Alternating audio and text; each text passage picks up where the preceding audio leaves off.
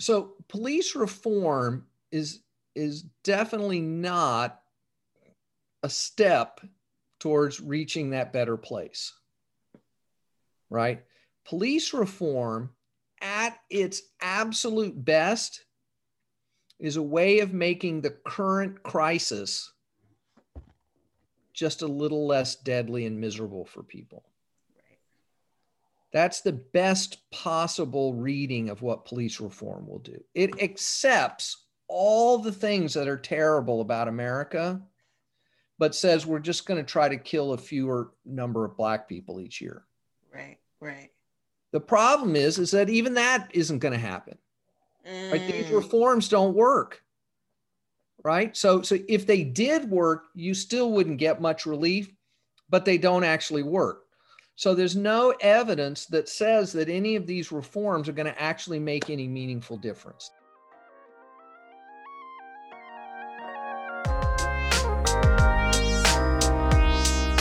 Hey loved ones, welcome to Naked Conversations, a space for you and I to meditate, strategize, and dream of the tools needed to transform into radical selves. I'm your host, Martisa Williams, free being, radical wayshorer, and liberation doula. My purpose is to support the collective on our journey to deeper joy, sweeter justice, and fulfilling presence. So are you ready to step into your most liberated life yet? Let's get to it.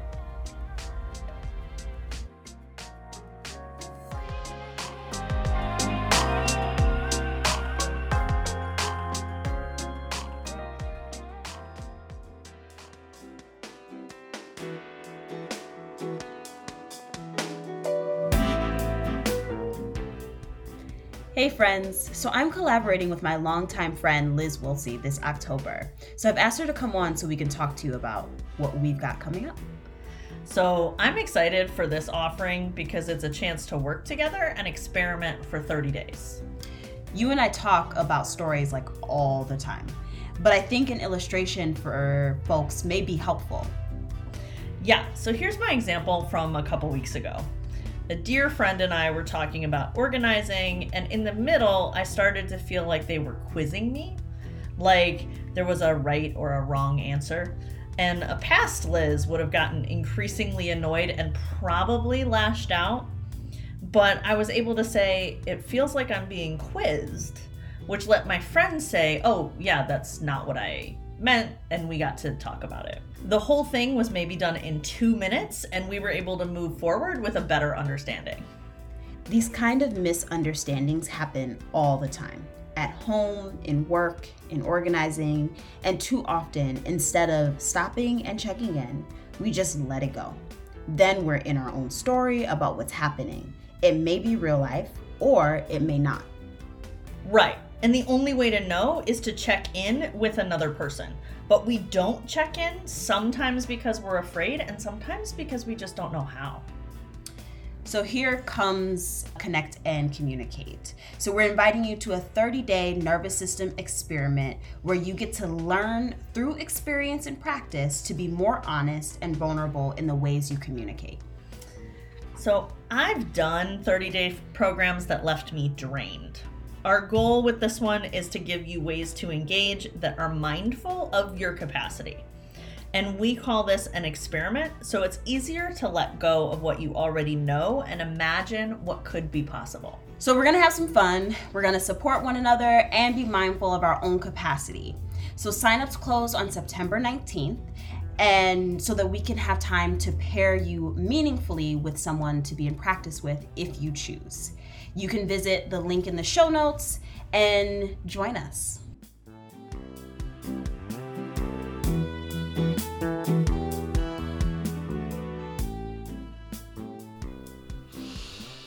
Hello, my friends. Happy Thursday. Welcome back to another episode of the Naked Conversations. I don't have a whole lot to say today. I've just been trying to stay deeply present and practicing what that looks like for me on a moment-to-moment, day-to-day basis. And I think it's deeply fruitful because being in the moment allows me to make decisions about how I want to be in the world, what moods I want to have, what energies I want to move through, what conversations, what things I want to do. And having that presence practice allows me to stay in my full sovereignty and making sure that I can choose. I can exercise my right to choose. And that has felt empowering. Yeah, I will say it has been feeling empowering. Yeah, so that's all I have today. The world has been feeling full of grief for me these days and for many of us, and confusion and anticipation in ways that I don't quite know how to articulate and to process yet. So if you are feeling any way like me, where you're just like spinning in that energy, I hope that you're taking deep care of yourself and doing what you can to take deep care of the community around you. But let's get into today's episode. Today we are talking with Alex Vitale. Alex is a professor of psychology and coordinator of the Policing and Social Justice Project at Brooklyn College and a visiting professor at London South Bank University. He has spent the last 30 years writing about policing and consults both police departments and human rights organizations internationally. Vitale is the author of City of Disorder and The End of Policing, and has had many academic writings in many places like the New York Times and Washington Post, The Guardian, The Nation, Vice News, Fortune, and USA Today, and has appeared on CNN, MSNBC, CNBC, NPR, PBS, Democracy Now!, and The Daily Show. And today we got to have a conversation about Alex's upbringing, the history of policing, how the structure of our economy plays a role in how we police today. We talk about the resources that are needed and how police abolition can help. And we talk about how this really is a bipartisan issue, and the path to the solution, getting offline and building community, and how white folks can navigate getting their hands dirty in this work that affects us all. So this is a nice, short, sweet conversation with Alex Vitale, and I hope you enjoy it. I will see you on the other side.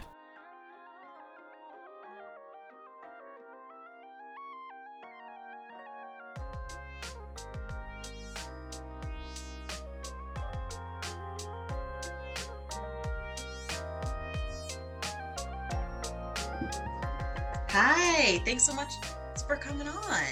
You bet. Oh, well, the first question I ask all of my guests is, what made you you? Yeah, that's like the toughest question to start with, right? Oh, yeah. Oh, for sure. Calls for a lot of personal introspection. So, I've been doing this work a long time, and this is kind of, in a way, this is where I always thought I might end up, is sort of straddling this world of research and reading and big ideas on the one hand, and trying to engage in the work of social change and working closely with folks on the ground. I came from a fairly political family. My father was an elected official. They were involved in racial justice work in the 60s in Houston, where I grew up. So I grew up in a mixed race community in the south side of Houston. And so questions of racial and economic justice, I'm like a fourth generation unionist on my father's side of the family. The Vitales were all coal miners in Southern Illinois. So I didn't grow up in that milieu, but we spent a lot of time there visiting, and I knew a lot of those guys who grew up in the coal mines, essentially, and family members who were all active unionists. So these questions were always like looming large for me. And I was just trying to find like a home to do that work, if you will. Yeah, that's interesting. I always find it really, I mean, it feels like so few and far between the white families or white people that have like ancestry and like generations of doing freedom work. I always think it's very, very interesting. So it's funny because I was going to ask you, like, was your position of, abolishing police, believing against policing, at least your thought patterns about policing, was it anti the political stance of your family, or is it still in alignment? It's just a progression of it? No, my family is pretty supportive. I think some of my siblings more than others, but my father's deceased, but my mom remains very politically active and is a source of advice on like direct action planning and civil disobedience and things like that. So no, this was not teenage rebellion against family values. This was just kind of an extension and really professionalization almost of some of these ideas. That's incredible. That's so cool to hear. So you have written multiple books on policing. And I'm really kind of interested if maybe we can start from a historical standpoint of like, can you take us through the last, I think you say like 40 years of history and like talk about the precedent of like why policing should be abolished? Can we kind of move through that, and it can take as long or as short as you need? So, part of the story is this 40-year intensification of policing, but that's layered on top of this 200-year history of police as we conventionally think of them. And then even that is layered over a longer sort of 400-year history of the U.S. colonialism, slavery, the social control. So let's if you don't mind, maybe I'll start with the like 200-year piece of it.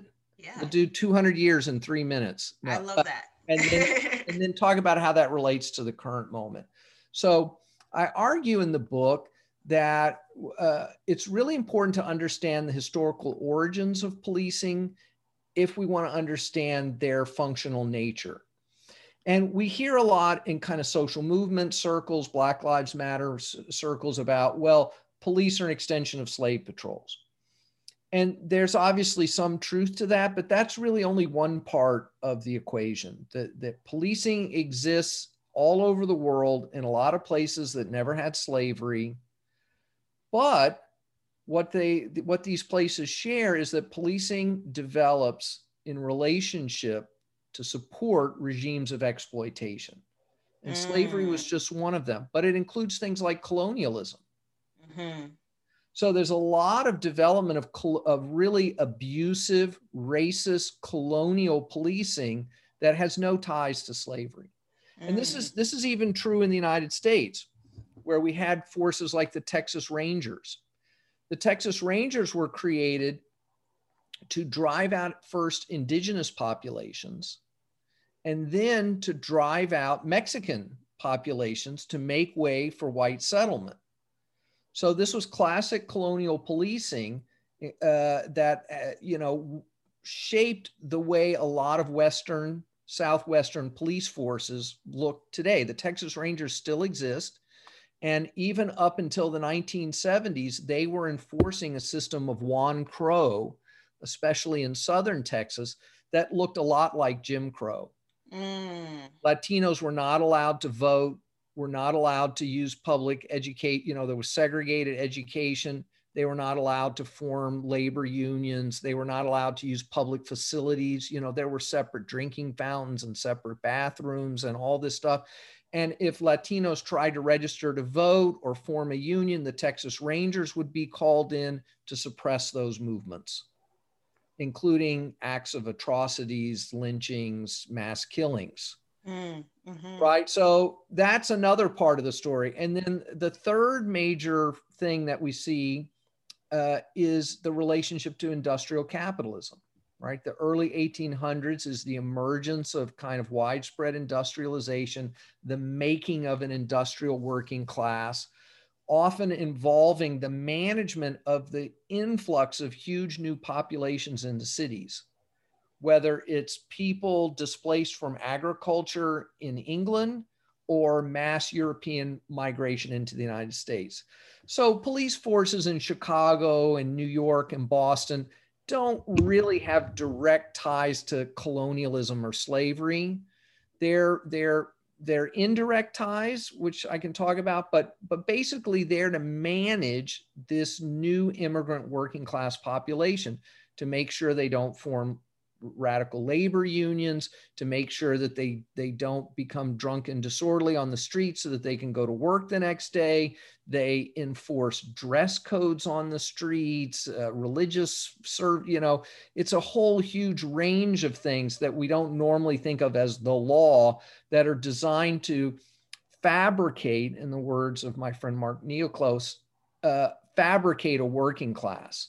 And then you see there's interchange, right? So the first state police force, the Pennsylvania State Police Force, which was created to suppress union organizing in the coal and iron fields, was based on the Philippine colonial police that the US ran in the early 1900s. So there's often this interchange of ideas going on. So, but today, to get back to this 40, 50-year question, today we don't have slavery and colonialism in these same ways. We barely have industrialization, right? What we have is this kind of neoliberal austerity politics. Define neoliberal for me. Yeah, so it's a situation where we have deregulated the economy and we actively subsidize the already most successful parts of the economy in hopes that their success will kind of trickle down to the rest of us. So we give Amazon tax breaks. So General Electric pays no taxes at the federal level. Seems like no matter what profits they make, they never seem to ever pay any taxes because they promise to create jobs or something like that. Right. And this is supposed to trickle down to the rest of us, but it hasn't trickled down. What it's produced is mass homelessness, mass untreated mental health and substance abuse problems, failed schools, mass economic precarity that drives people into black markets of drugs and sex work and stolen goods. And then we use police to manage that. Right. They don't solve any of those problems, but they kind of keep a lid on it so that that system of massive inequality can kind of keep chugging along. And if you look at what police actually do every day, which I've been doing for 30 years, right? They're not chasing bank robbers. They're not finding hidden serial killers. They're not really protecting women from rapists or domestic violence. They're chasing homeless people. They're shooing kids off the street corner. They're dealing to people having a mental health crisis. They're patrolling school hallways. That's what they actually do, is the management of these social problems. And that's really the problem, right? Is that we've turned every social problem under the sun over to the police to manage.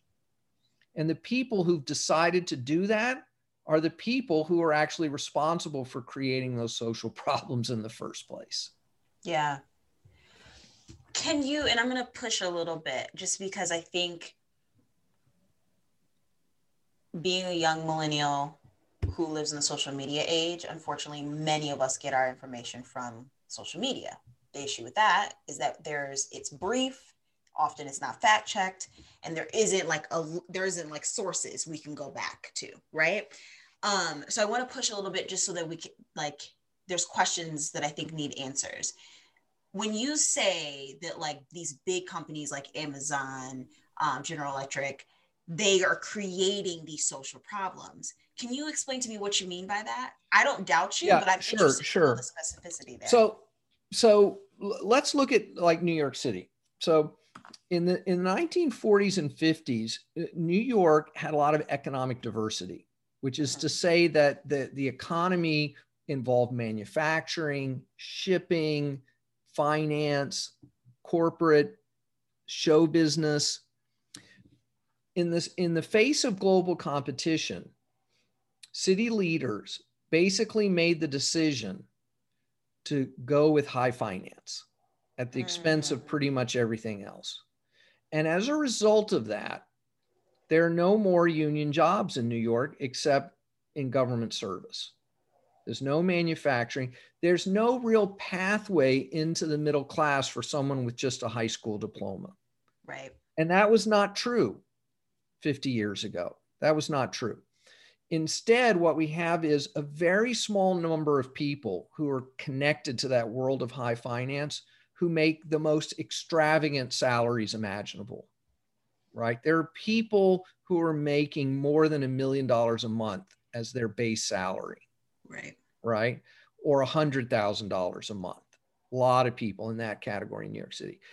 But everyone else is working in the service economy, doing their cleaning and cooking and entertaining, right? And they're all making minimum wage, right, or a little bit above a minimum wage. And the housing market is distorted by all these billionaires who buy these penthouses and don't live in them. Their investment properties, like huge swaths of Manhattan, are kind of empty because it's all just speculative investment. And that then drives people out. That causes gentrification. It causes homelessness. And we have this huge mismatch between what you can make in wages and what it costs to live here. And this produces poverty and homelessness, et cetera. So that drives economic precarity. And at the same time, city government is always going around saying it's bankrupt. It can't afford to provide any services because it's using everything it has to subsidize these already very successful people.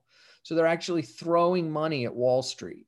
These billionaires are getting tax breaks. You got people building luxury houses in Tribeca in tax-free zones. So they're not paying any property taxes, you know? So the whole thing is totally perverse, and it's producing all this inequality. And then instead of addressing the inequality, we use police to stamp it down. Oh, Lord. Okay. Damn, it's really crazy because when you think about all the ways that we got here, it's kind of like, it's hard to think about how do we undo it. Because I spend a lot of time dreaming about what it looks like to have more equality. And right now there's a lot of kind of back and forth around police reform, police abolition. I'm interested to know your take and why you think one would work, why another wouldn't, or why both won't, or whatever. So police reform is definitely not a step towards reaching that better place, right? Police reform at its absolute best is a way of making the current crisis just a little less deadly and miserable for people. Right. That's the best possible reading of what police reform will do. It accepts all the things that are terrible about America, but says we're just going to try to kill a fewer number of Black people each year. Right, right. The problem is that even that isn't going to happen. Right? These reforms don't work. Right? So if they did work, you still wouldn't get much relief, but they don't actually work. So there's no evidence that says that any of these reforms are going to actually make any meaningful difference. They're not going to save it, right? We've had 5-6 years of police reform since Eric Garner was killed, Tamir Rice was murdered, Mike Brown, right? They're still killing the same number of people every year. The cops in Minneapolis who killed George Floyd had implicit bias training, had de-escalation training, had mindfulness training. Oh, they had mindfulness too. Okay. Yes, we're wearing body cameras. were operating under a new use of force policy that said sanctity of life is like job number one. They were operating under a new policy that said they were required to intervene if they saw an officer engaged in misconduct, especially if it threatened someone's sanctity of life. None of it made any difference. They just stood there and watched that man get choked to death for no damn good reason. Right. His life did not matter. Right. And the race of the officers didn't matter, right? It was a diverse group of officers, made no difference. Right. We are not going to get out of this mess by putting more money into police training and technology or by throwing a few cops in jail. It's just not going to happen. It's not going to happen. So if what we're really concerned about is these larger issues of racial and economic justice, which of course we should be, right? Why on earth do we think reforming the police is going to advance that mission? Hi, beautiful ones. I'm pausing this episode quickly to let you know about a couple of ways that you can work with me. I am a liberation doula, which means that my work surrounds around helping folks to birth their most joyful, liberated lives. What does it look like to be free? What does it look like to practice freedom daily? And what does it look like to orient yourself towards personal and collective liberation? So in order to support people in their liberation, I have two ways to work with me one-on-one. The first is through liberation coaching, which is one-off coaching. You can go onto my website and sign up for a session. It's 1 hour where we can talk about anything that is pressing in your life or that is coming up for you, questions that you want to answer or something that you want to workshop. It's a great opportunity for just kind of like anything that's coming up and you would like to talk with me about it or workshop it with me. It's a great way to do that. The other option is through the Journey Intensive Coaching Program, which is a 3 to 12 month coaching intensive where I walk you through my framework for liberation. This framework is something I've been working on for many, many years, and I say often is an extension of the work that my ancestors had worked on for centuries. I have boiled it down to a 3-part framework, which is alignment, embodiment, and connection. First, we will walk through what is your dream for your freedom? What is the dream for your life?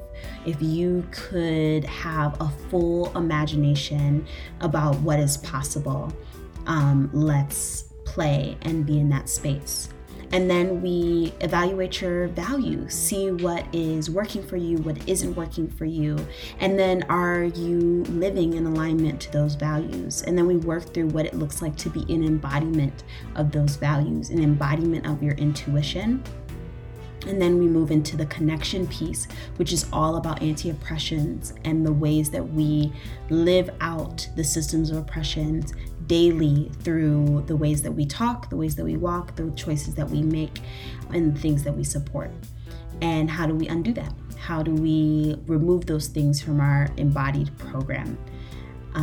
And that's what we work through with the coaching intensive, which is a really beautiful opportunity to dig deep into your liberation and to create frameworks and systems for that.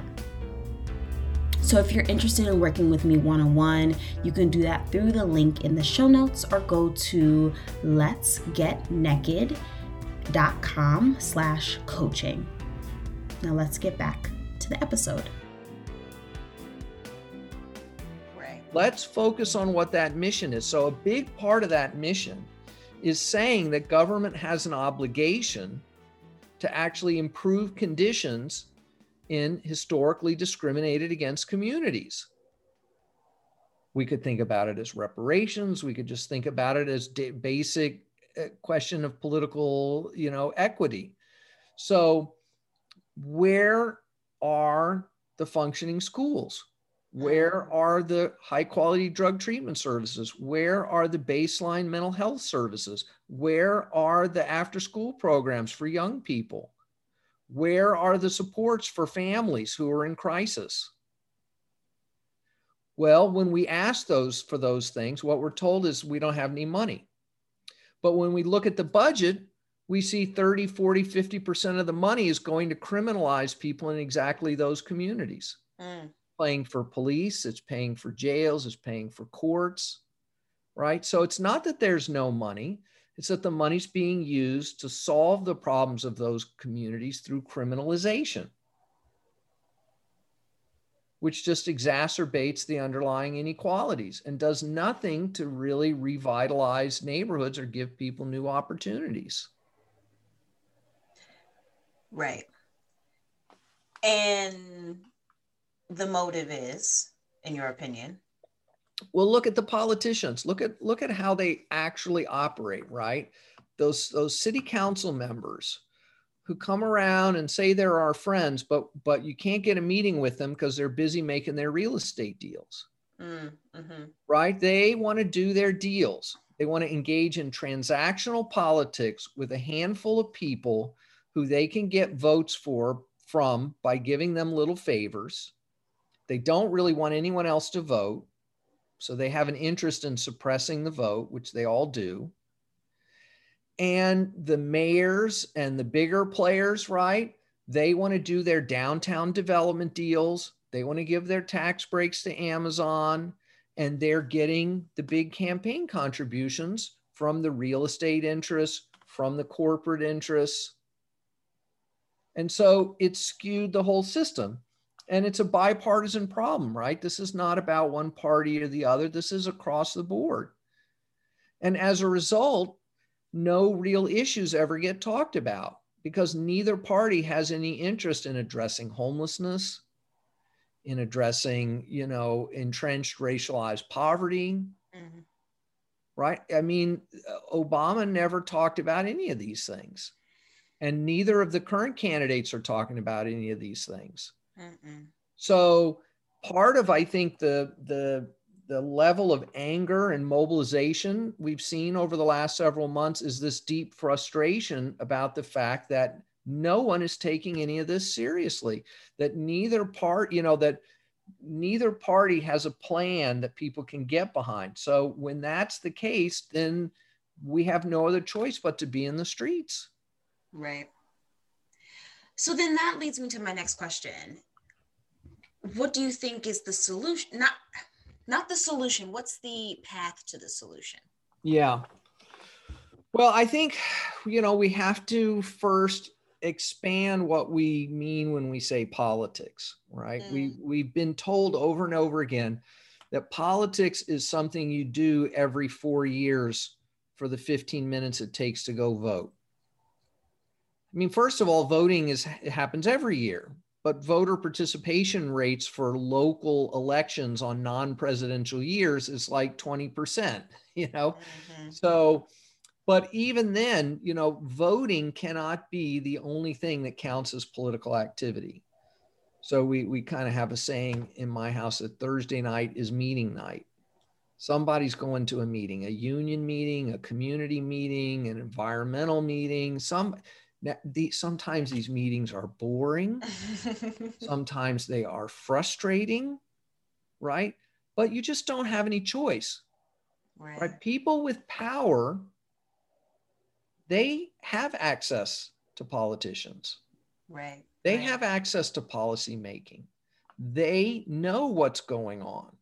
They spend time because they're able to directly realize a benefit from that. And the rest of us are told to just watch basketball and play video games and to leave it to the professionals, to leave it to the adults to make these decisions for them. And that's not going very well for most people. So so we do have to encourage people to take some responsibility for their political fate. This is something, I talk about with my students a lot. Many of whom are immigrants or the children of immigrants who don't feel connected to political processes, who feel alienated or estranged from American society. And I'm just like, do you want to be the subject of political power? Do you want to be subject, or do you want to be an actual actor in this play? right? What kind of life do you want for yourself? Someone who just is buffeted by forces that you don't understand and have no control over? Or do you want to get in the game and have some say about the direction of your life? And that's the challenge for people. It's scary and involves a lot of, boring and frustrating work, but there's really, I don't see any other alternative. Yeah, that's a really good point. It's interesting because in the wake of the most recent state sanctioned violence, I noticed on social media, because I spend way too much time there, it felt like, don't we all? Right. It felt like for some people, the getting out in the streets was like, because like there was like this whole kind of conversation around these influencers that are out here with their makeup on and they got their whole thing doing it for the gram, being on social media. And I think there's something, especially as Americans, we only enjoy what's sexy, whatever looks tantalizing, whatever's going to get the likes on the picture. And going down to a committee meeting ain't sexy. There's nothing sexy about it. Although, it is hard work, and it can be boring and frustrating, but it is also a way to build community. It's a way to get offline, and we all say that that's what we want, that we don't want our lives dominated by social media, that we're tired of watching TikTok videos. Right. Well, okay, then let's do it. And it's, again, it's scary and unfamiliar territory for a lot of people, but you can't go just once. You have to keep going so that it becomes familiar and so that people see you, and then you can become part of the team, part of the scene. And look, we're in a moment. There are a lot of things to plug into right now. Yeah.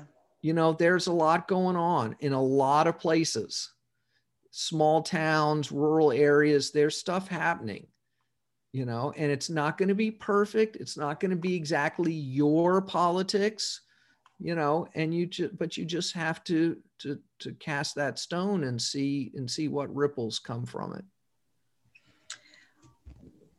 I want to talk about race for a second, and specifically, I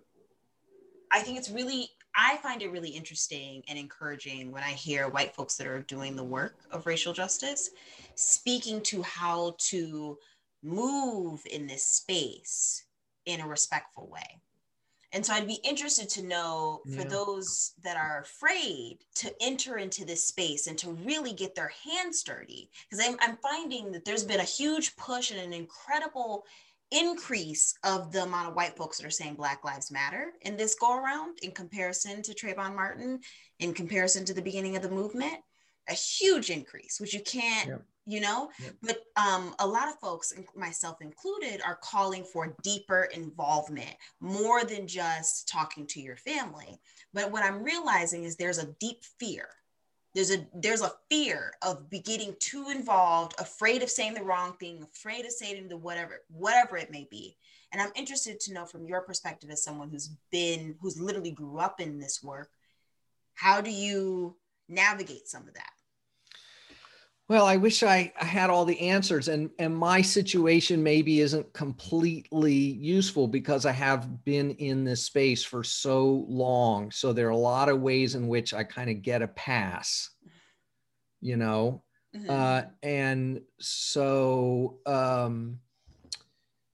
I think the thing is, you have to start by doing the work in some setting, right? You can't start by making pronouncements, issuing manifestos, thinking you've got it all figured out, right? You have to find the people who are doing work, and work involves talking to people who you don't already know, who don't already agree with you. That's like organizing 101. And I have a background in both community organizing and labor organizing. And so, and I think that was part of how I was able to get to where I'm at, is that these were never just abstract academic questions for me. These were questions that came out of the work. So I started working on homelessness issues in California in the late 80s and early 90s. And I was on the street talking to people, working with people, And so the issues about police harassment and abuse were not abstract. I watched it happen in front of me. I was friends with people who were the victims of this. Right. And this, helped develop my own analysis, but it also allowed me to share a certain kind of language and understanding with communities of people who were directly affected in a more ongoing way. Right. So I never tried to claim that I personally had the same experiences, but my understanding of the problem was shaped by a deep connection to people who were experiencing that. Yeah. So if you're in the work, then your experiences are going to be more authentic, and that's going to tend to lead to an ability to make a closer connection to people, right, who are involved in this work for survival, or for larger, issues. Yeah. It can be a minefield. And I think the thing is to come at it from a position of some humility, right? And even when you're doing the work, I mean, I'm learning every day, and I have to be held accountable too. And I have the people that I try to be in constant communication with, so that I'm lifting up the right stuff and I'm in sync with what other people are trying to do. And that, mostly what I've been doing the last few years is trying to support organizing, using this platform that I have because of the privilege that I have to write a book, to do long form research, to develop a certain set of communication skills and connections to institutions, to media, et cetera. So, people in St. Louis are trying to close a jail down, and they're trying to create some excitement and get some media coverage. So they're like, can you come to St. Louis? And I'm like, I'll be on the next flight, whatever. So I'm not going around telling movements what to do. I'm supporting movements in what they're trying to do, to the extent that we're basically in sync. And right. Since everyone can easily find out what my point of view is, there's usually not a lot of confusion about that. Yeah, that's great. That's perfect. I think, there's a lot of confusions around, how to the balance between doing your own work, not relying on people of color or oppressed groups to educate you or tell you what you need to do, but at the same time lifting up the voices of those that do not have the same privilege. And I think the white folks that I see do this allyship stuff very masterfully. It's taken plenty of years. They made a lot of mistakes, but there is a beautiful balance between the two that I find occurs.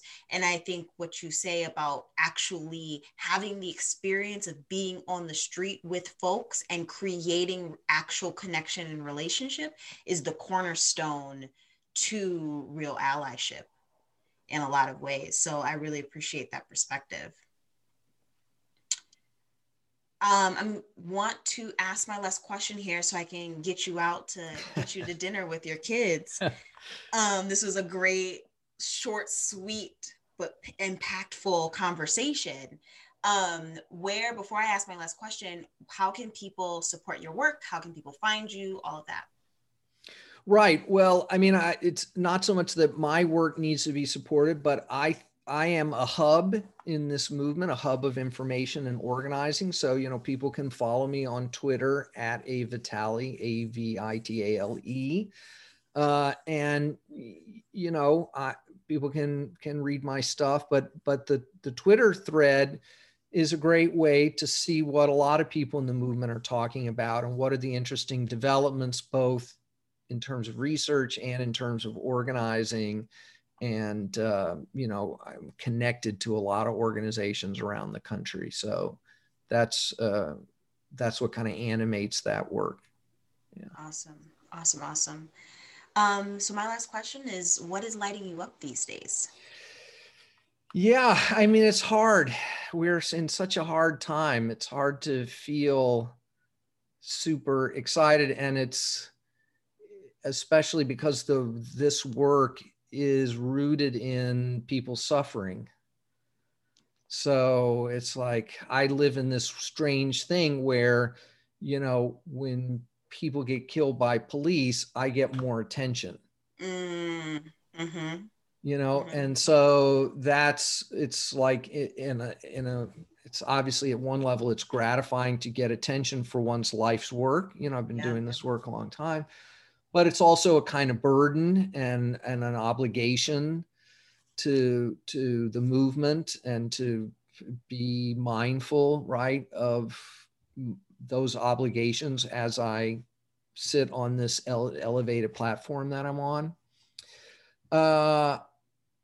Trying to make the most of the good weather we've had with my kids and have as much outdoor time and play basketball and soccer and tennis and, bicycle. And that's where I don't have to think about these things, at least for a short period of time. So the kids are super essential, as frustrating as kids can be, right? They're also keep me grounded and full of joy too. I love that. Well, thank you so much, Alex, for coming on. It was a pleasure to talk to you. You bet, Martisa. Let's talk again sometime soon. Absolutely. So what you think? It's probably like the shortest episode or interview that I've had on the podcast yet, but it was still really packed with information and ways that we can shift our brains and our society in ways that feels more pleasurable for all of us. So I hope this episode inspires you to do something, whatever is in your wheelhouse to be able to do, for you to do it. And that's it. I'm so grateful to have had this conversation with Alex Vitale, and I'm grateful to be able to share it with you. And I'm grateful for all your listening and for your supporting, your sharing. So please continue to do that. I'm so grateful. I will see you next week.